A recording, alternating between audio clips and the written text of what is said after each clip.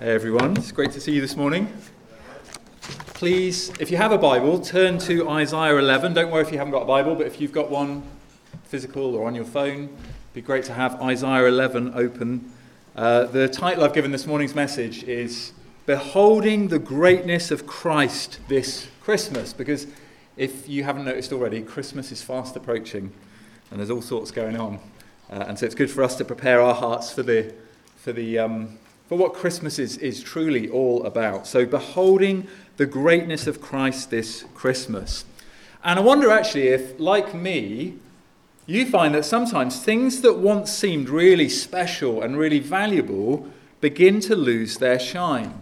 Now sometimes things lose their shine, of course, because they weren't that special in the first place.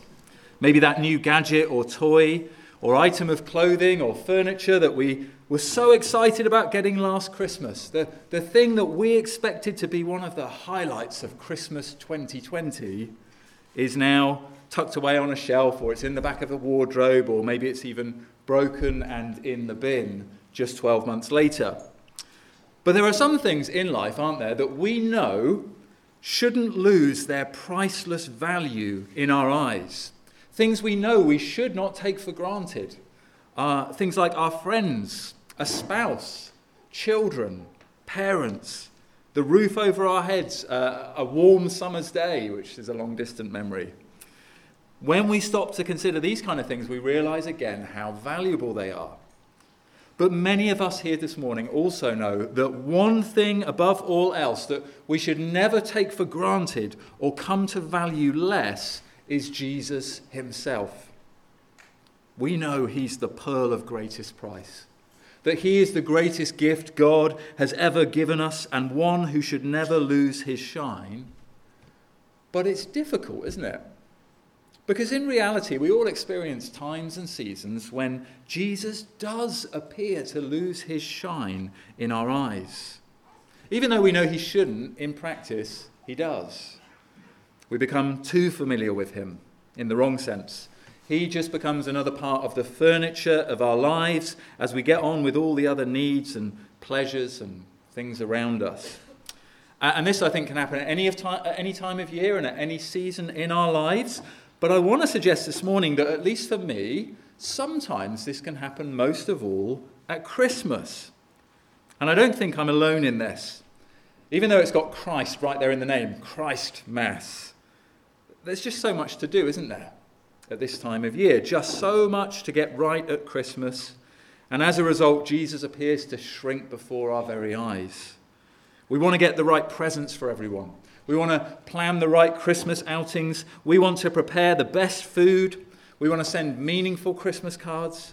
We want to make the decorations really festive and cozy and special inside and outside of our house. And the bigger these things get and the busier they get, the smaller Jesus can seem to appear before our eyes. Just take the nativity scene if you've got one set out at home now. We have a nativity scene that's on our mantelpiece, I think it is this year, and just one part of the effect of the decorations in our house. And even looking at the nativity scene, there might be a star, and there's shepherds, and there's wise men, and there's a stable, and there's Mary and Joseph, and Jesus is often the smallest piece in the nativity, often the least interesting piece. And perhaps you've even lost the baby figure of Jesus in your nativity set. You don't know where he's gone. It's like a living illustration right there in front of us of what can easily take place in our hearts as we juggle everything at Christmas. So what's the solution?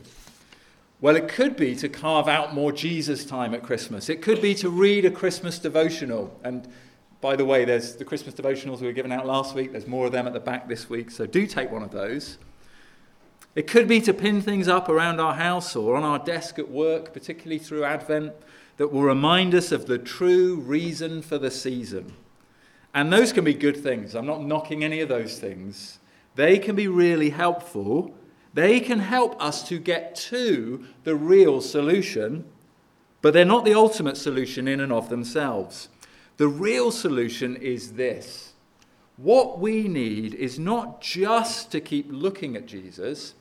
We need to see Jesus in proper proportion to everything else. We need to look and see again with freshly opened eyes just how great and glorious and magnificent and mighty he is compared to everything else that's going on at Christmas. What we need to see is Jesus in his true proportions.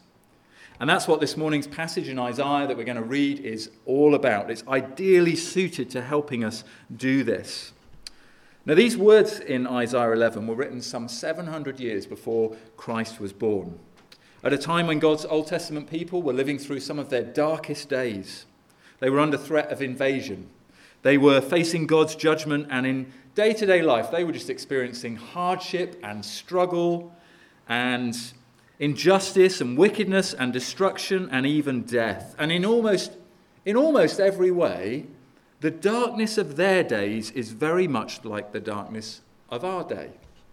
Everywhere we look, we see evidence that the world is not as it should be. That we're not as we should be. The world is a mess of sin and suffering, and our own lives are a mess of sin and suffering as well. And what the people of Isaiah's day needed most, and what the people of our day still need the most, is hope. We need hope of rescue.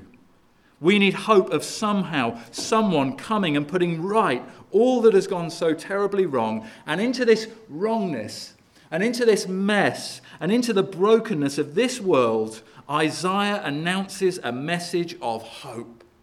He announces a coming king, but not just any king. He announces a king who is destined to blow every other king out of the water in terms of his greatness and his goodness and the hope that he will bring. There's an old Christmas carol that in its title asks the question, what child is this? And we would answer, because we know what's going on at Christmas, we would answer, well, he's the king, of course. This child is the king. But this passage this morning invites us to dig down deeper, to open our eyes wider and ask, yes, the promised child is a king, but what kind of king will he be?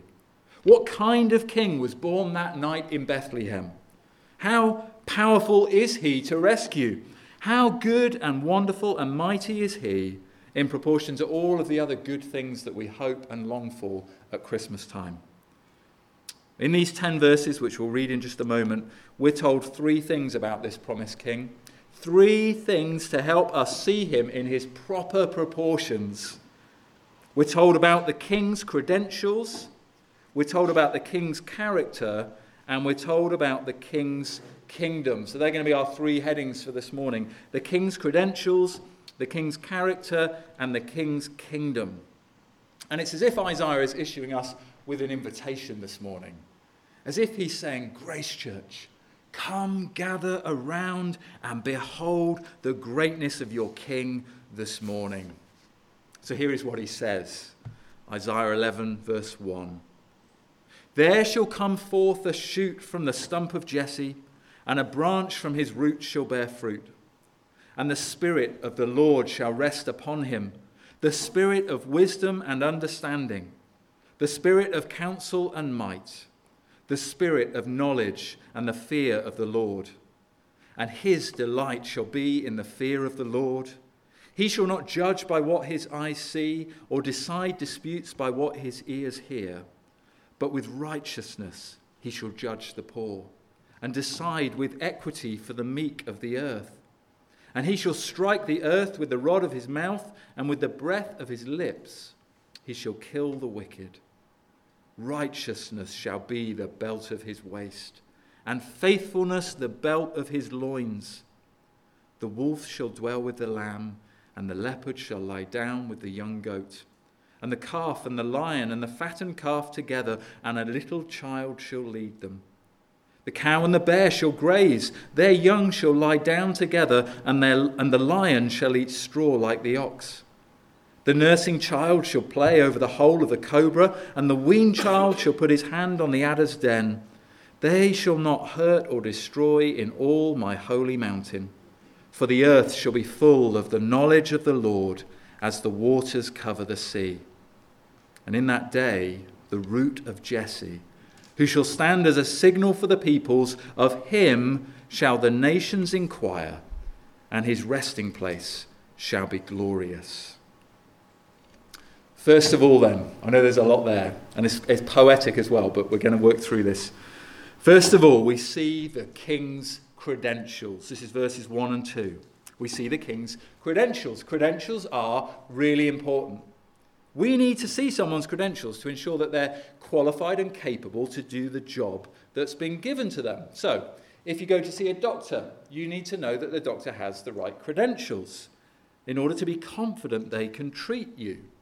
If you go to see a lawyer, you want to know that they have the right credentials to be confident that they can defend you. If you have a teacher, you want to know they've got the right credentials, the right training for us to be confident that they can teach us. And kings and leaders need credentials too, because we entrust our lives to them to lead us. Now, for God's Old Testament people, a king's credentials were especially important, because it was the king's job not just to lead God's people in being faithful to God, but it was also the king's job to save them when they turned away into sin and fell into danger. And now here in Isaiah 11, the people find themselves in the utmost danger. They're in a mess. They have wandered far from God. They are in grave peril, and only a king can save them. But what kind of king is going to be sufficient for this task? What credentials must this promised king have to be able to set right all that has gone so badly wrong? Who is sufficient? Well, the first credential on this promised king's CV is an encouraging one. He's going to be better than the best of all earthly kings. Now, for God's people at this point in history, the best king they had ever known was King David. During his lifetime, David, as you may know the stories, he defeated all of Israel's enemies, and he gave the people peace and rest. After David, sadly, each successive king was measured against David, and he was like the benchmark. Every king was asked of them, are they as good as David? And sadly, although some kings were better than others, none of them were found to be of the same caliber as David.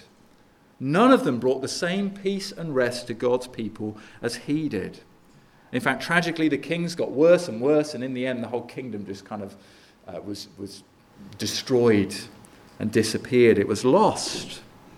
The house of Jesse was David's dad. The house of Jesse, though once like a strong and healthy tree, has been reduced to a dead-looking stump. All appears lost. But then this promise comes in verse 1. There shall come forth a shoot from the stump of Jesse, and a branch from his roots shall bear fruit. So Isaiah announces another king is going to spring forth from David's line. But unlike all the kings who've come before him, he's not just going to be a pale imitation of the great King David. He's going to come directly from the stump of Jesse, which is just a poetic way of saying he'll be another king just like David. He will be the real deal. But there's more. Because in verse 10 we're told that he's not only a shoot sort of springing out. Can you picture this sort of dead stump and suddenly one day, there's a shoot coming out again. There's still life here. But we're told he's not only a shoot of Jesse, but also verse 10, the root of Jesse. He is the source of Jesse. Do you remember that incident in John chapter 8 where Jesus said to a group of not very happy Pharisees, before Abraham was, I am. That's what Jesus said to them. Well, verse 10 is that kind of statement. Not only is this promised king going to be like another David, this coming king is the one who originally gave life to David. This promised king is the original king. He's the preeminent King of Kings. He'll be better than the best of all earthly kings. That's the first credential on his kingly CV. And the second credential that's also there is that he'll be full of the Holy Spirit. See that in verse 2? The Spirit of the Lord shall rest upon this king. Now, Israel's kings weren't actually crowned like our kings and queens get crowned at their coronation. They weren't crowned. They were instead anointed with oil. So the king was literally the anointed one, which incidentally is what the word Messiah in Hebrew and Christ in Greek actually means. It means anointed one. So King David was an anointed one. He was a Christ with a little c. He was an anointed one. But what mattered more than the king's outward anointing and a bit of oil getting sprinkled on them was whether the king was anointed on the inside by the Spirit of the Lord. Only through the anointing of the Holy Spirit was the king really qualified to save and rule God's people. So in 1 Samuel 16, we're told that from the day that King David was anointed with oil, the Spirit of the Lord came powerfully upon him. Well, says Isaiah, this promised future king, this greatest of all kings, will also be anointed with the Spirit, just like David. But there's a difference of proportion again as well. On this coming king, the Spirit of the Lord shall rest without measure.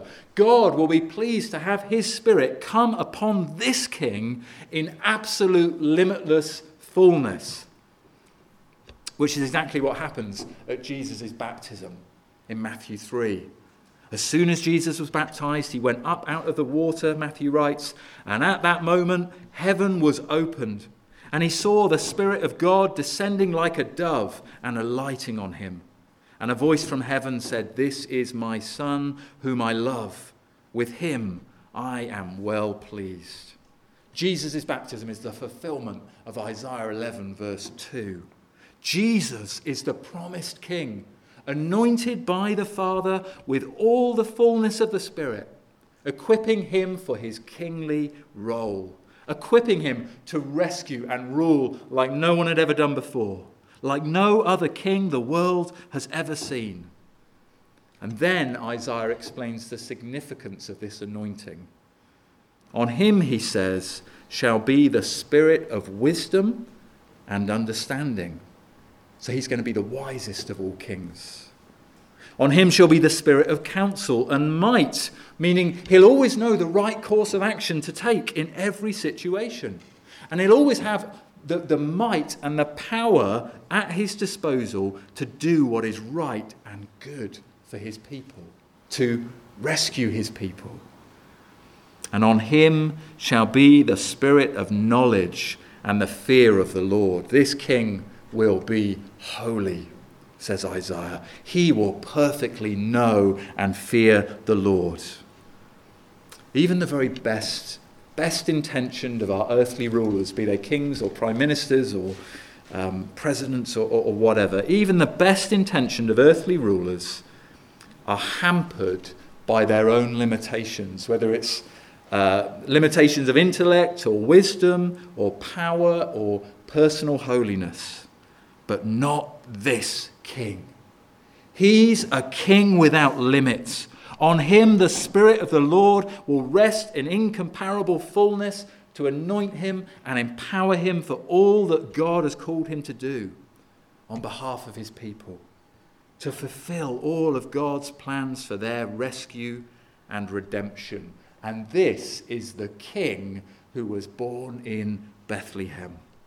This is he who was once a child in a manger, could be held in our hands. This is him. These are King Jesus' glorious credentials.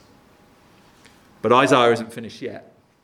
He goes on, secondly, to tell us about the king's character. This is verses 3 to 5. Have a look down if you've got it there. The king's character. Let me say, first of all, clothing in the Bible is really significant. It's used to represent both the inner character of a person, but also the readiness of a person on the outside to fulfill a particular purpose. So according to verse 5, this promised king will be clothed in faithfulness and righteousness. Righteousness shall be the belt of his waist, and faithfulness the belt of his loins. And Isaiah then tells us what this looks like in practice in verses 3 and 4. He tells us about the king's heart and the king's actions.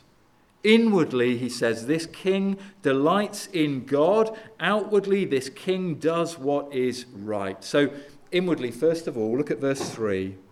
His delight shall be in the fear of the Lord. Now that word delight comes from the word or the idea of a scent. A scent that you smell. Like the scent of a beautiful flower, or the smell of freshly mown grass on a summer's day, or the smell of fresh coffee on a Sunday morning. When we delight in things in that way, it's not just a theoretical delight. Our senses are engaged when we catch a scent of these things. Our whole body responds and is lifted with delight and joy.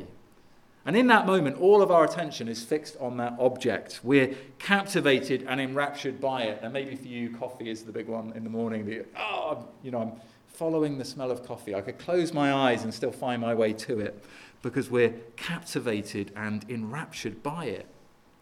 Well, this king is captivated by and wholly delighted in the majesty and the glory of God. This king will love the Lord his God with heart, soul, mind, and strength, which is not only admirable in a king, but it's also essential for the people this king is coming to save. Because in the Old Testament, the king was the representative worshipper. When he obeyed and honoured God, the people of God were blessed. But when the king disobeyed or rebelled against God, the whole nation were ultimately, in the end, judged and punished. And what becomes even clearer in the New Testament is that every man and woman and boy and girl needs, above all else, a perfect, spotless track record in which we can stand blameless before God. We need a sinless righteousness that we cannot produce for ourselves.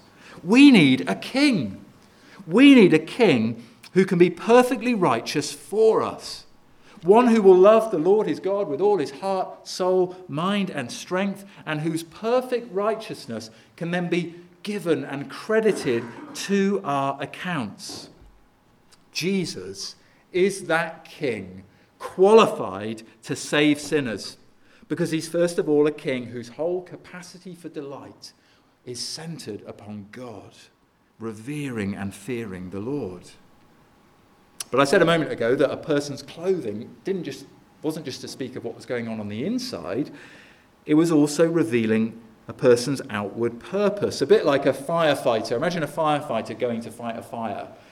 Before he goes in, he puts on, or she puts on their boots and coat and mask, because they're committed to actually going out and fighting fires and saving lives.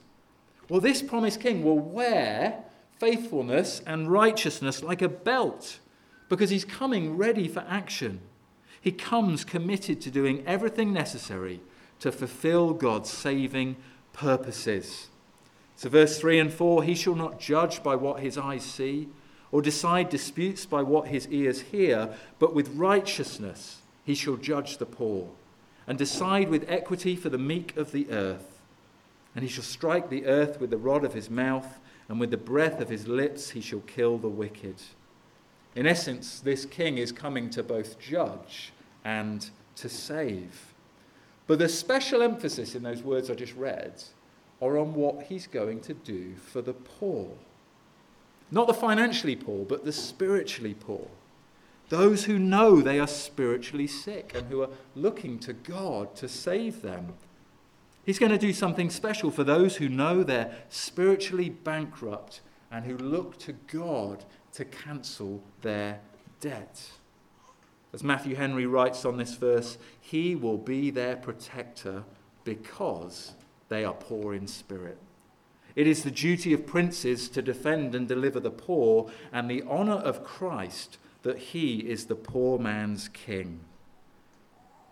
What it is to have a king like this. So many kings and rulers in our world today are self-serving and power-hungry and willing to cross the line of right and wrong in order to protect themselves and extend their might, but not King Jesus. This king, born in a humble stable, is altogether good. He's the king that the storytellers could only dream of coming up with, but he really came. He's really real. He really is the King, the one who was wrapped in swaddling cloths and laid in a manger. He also came dressed in righteousness and faithfulness, ready for action, born to die, and committed to lay down his life to rescue the needy and the helpless. That is the King's character. And finally, Isaiah describes the King's kingdom. And I hope already our vision of Jesus is growing again in proportion to all other things, that he's getting bigger before our eyes, but still we have to come, the King's kingdom, verses 6 to 10. In these final verses of our passage this morning, Isaiah is intentionally filling it with echoes of life in the Garden of Eden. But he's not just remembering the good old days of how things used to be, and I don't know about you, sometimes I find myself doing this at Christmas. It's tempting for me to reminisce about, Christmases of old, and they were always snowy and white, and everything was harmonious and great. Here Isaiah is not doing that. He's actually looking forward to the promise of something better that is yet to come. And he's looking into our future as well as his own. And what he reveals are 4 incomparably glorious things that will ultimately be true of this king's future kingdom, of the new world that this king is going to come back one day to bring. But here's the thing, there are also 4 things that actually began to dawn and break in upon this world on the night that Christ was born in Bethlehem. Things that, for all who receive Jesus as their king, we can begin to enjoy these 4 blessings even today. So the first thing that will characterize this king's kingdom is peace. Verses 6 and 7. The wolf shall dwell with the lamb, and the leopard shall lie down with the young goat, and the calf and the lion and the fattened calf together, and a little child shall lead them. This is a picture of nature itself being redeemed from the curse. And it's a picture of men and women living at peace with the creation and with our Creator. Now, perhaps the thing you're most looking forward to this Christmas, above all else, is getting some peace from the outside world. And perhaps part of the reason you want some peace and rest in your life is that your life and your work and all that you've gone through this past year has been really hard. Perhaps if you're honest, it's been frustrating and disappointing and painful. A year full of mishaps and mistakes. Perhaps you've experienced hostility or obstacles of every kind. Perhaps this Christmas you just want to hide away and forget about the fact that you've got to return to real life after Christmas. But listen to the promise of verse 6. The promise of verse 6 is, it won't always be this way. Because when this king's kingdom comes back in all of its fullness, the whole of creation will be at peace once again. And our relationship with the world, the things we get to do on behalf of the king, our daily work even, will be altogether peaceful and pleasurable and satisfying.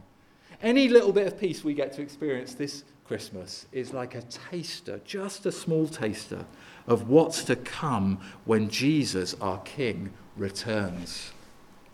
But even before that day, we can rest in the knowledge that we have the greatest peace of all. We have it right now today. We have peace with God through our Lord Jesus Christ.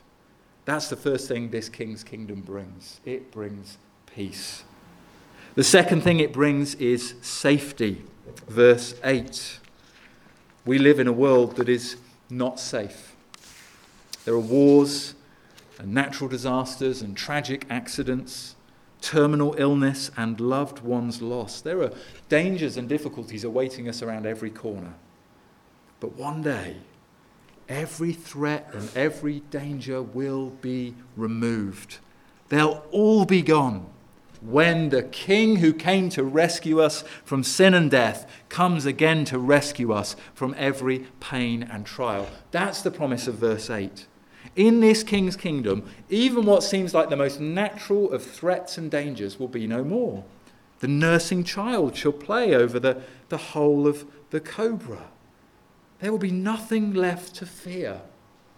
And with that, there will be no more tears, no more suffering, no more sickness, no more pain, no more loneliness, no more heartache, no more worry-filled nights or anxiety-ridden days. Christ the King will make his people safe.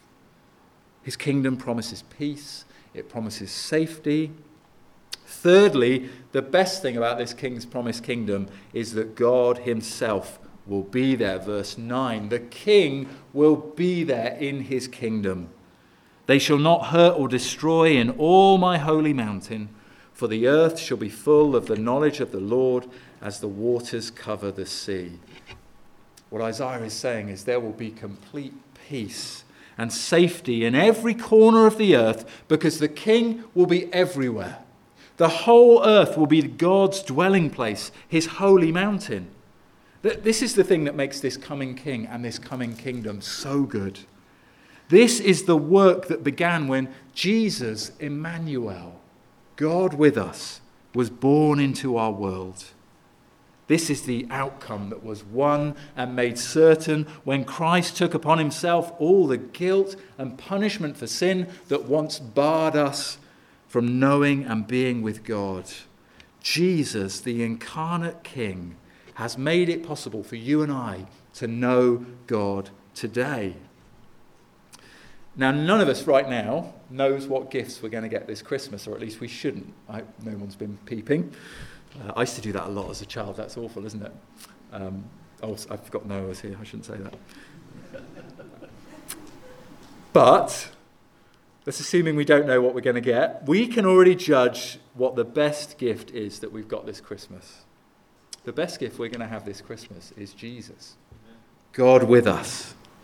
We might come down on Christmas morning to find that the whole house has been burgled and there are no presents left under the tree, but this one gift cannot be taken from us, and it far outweighs all the rest. More realistically, though, assuming there are no burglars on Christmas morning, we might still feel that no gift we find under the tree this year will make up for the absence of the thing that we have been hoping for and praying for throughout 2021. Whether it was our longing for a spouse we don't have, or a child, or a new job, or for a loved one to be saved or made well, or just wishing that someone was still here with us when they've so sadly passed away. These are good gifts to desire, and it's understandable that God's decision to withhold them from us will sometimes lead us to struggle and wonder why. We don't need to minimize the pain that the absence of some of these things might cause to us this Christmas. The absence of things that would seem to be such good gifts from God, and we don't quite understand why he's chosen to withhold them.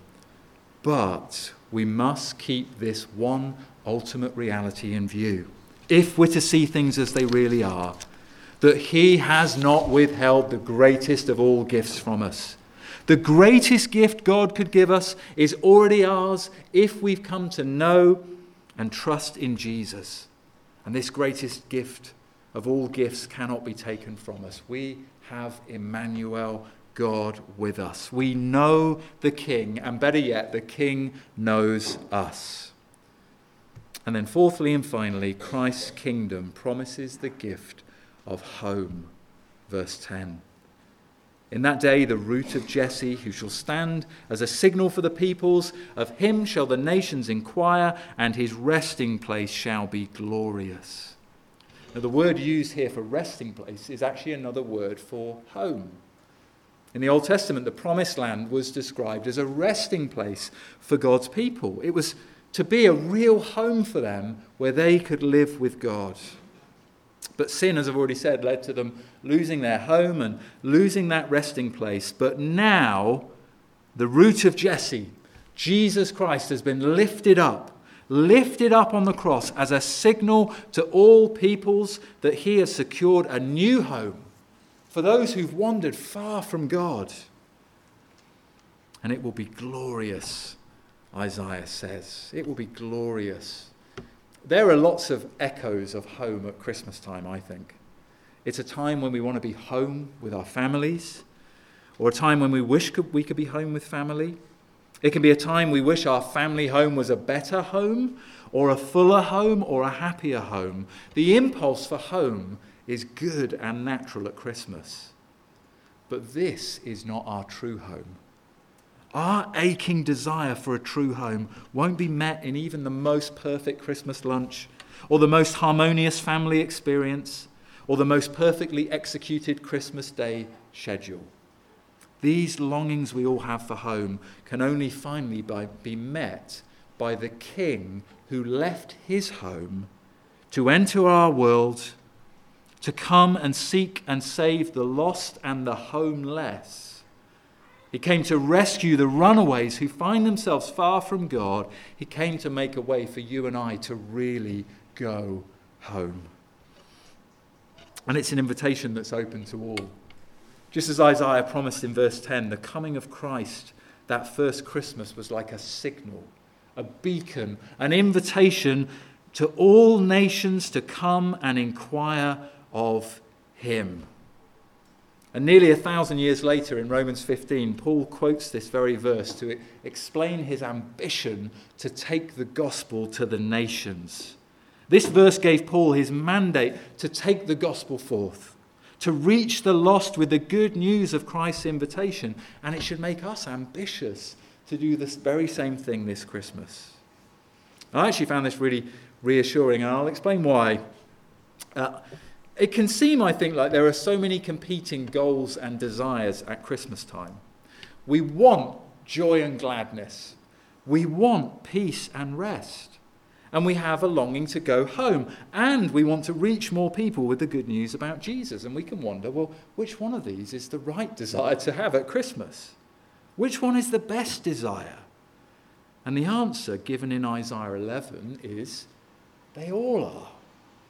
They're not in competition with each other at all. They're all right responses to the coming of Christ the King at Christmas. So, we have a great King to behold and be glad in this year. We have a Christ to enjoy, a Christ to find rest in, a Christ to tell others about, and a Christ who will one day take us home. At first glance, he can look like just one small element among so many other things that are going on at Christmas time. But seen in his true proportions, he reigns victorious over all those other things. He's the King over all. And that is the best news. He is big enough and mighty enough and good enough to bear all our troubles, to bear all our hopes and our fears and our failings. He's bigger and better than every other king. Bigger and better than every other thing. And I've got to share this with you as I end. There's a wonderful exchange of conversation that goes on at the very end of the very last book of C.S. Lewis's Narnia Chronicles.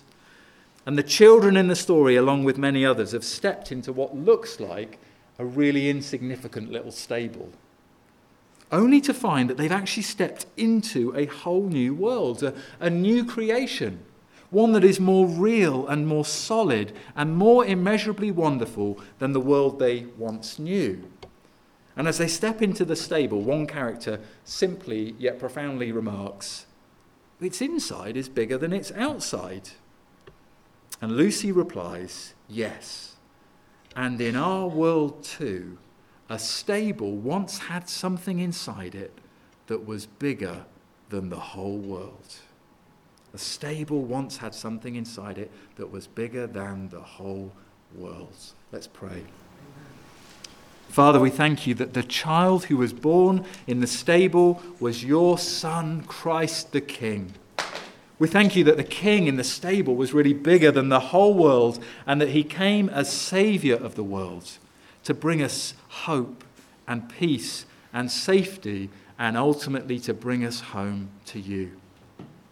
Father, please help us this Christmas to see our King as he really is, kind enough to shoulder all our sadnesses and sorrows, tender enough to one day wipe away every tear, mighty enough to carry our hopes and our longings, generous and gracious enough to bear our every sin, Help us to see our King Jesus, who reigns on high from his throne of grace today. In Jesus' name we pray. Amen.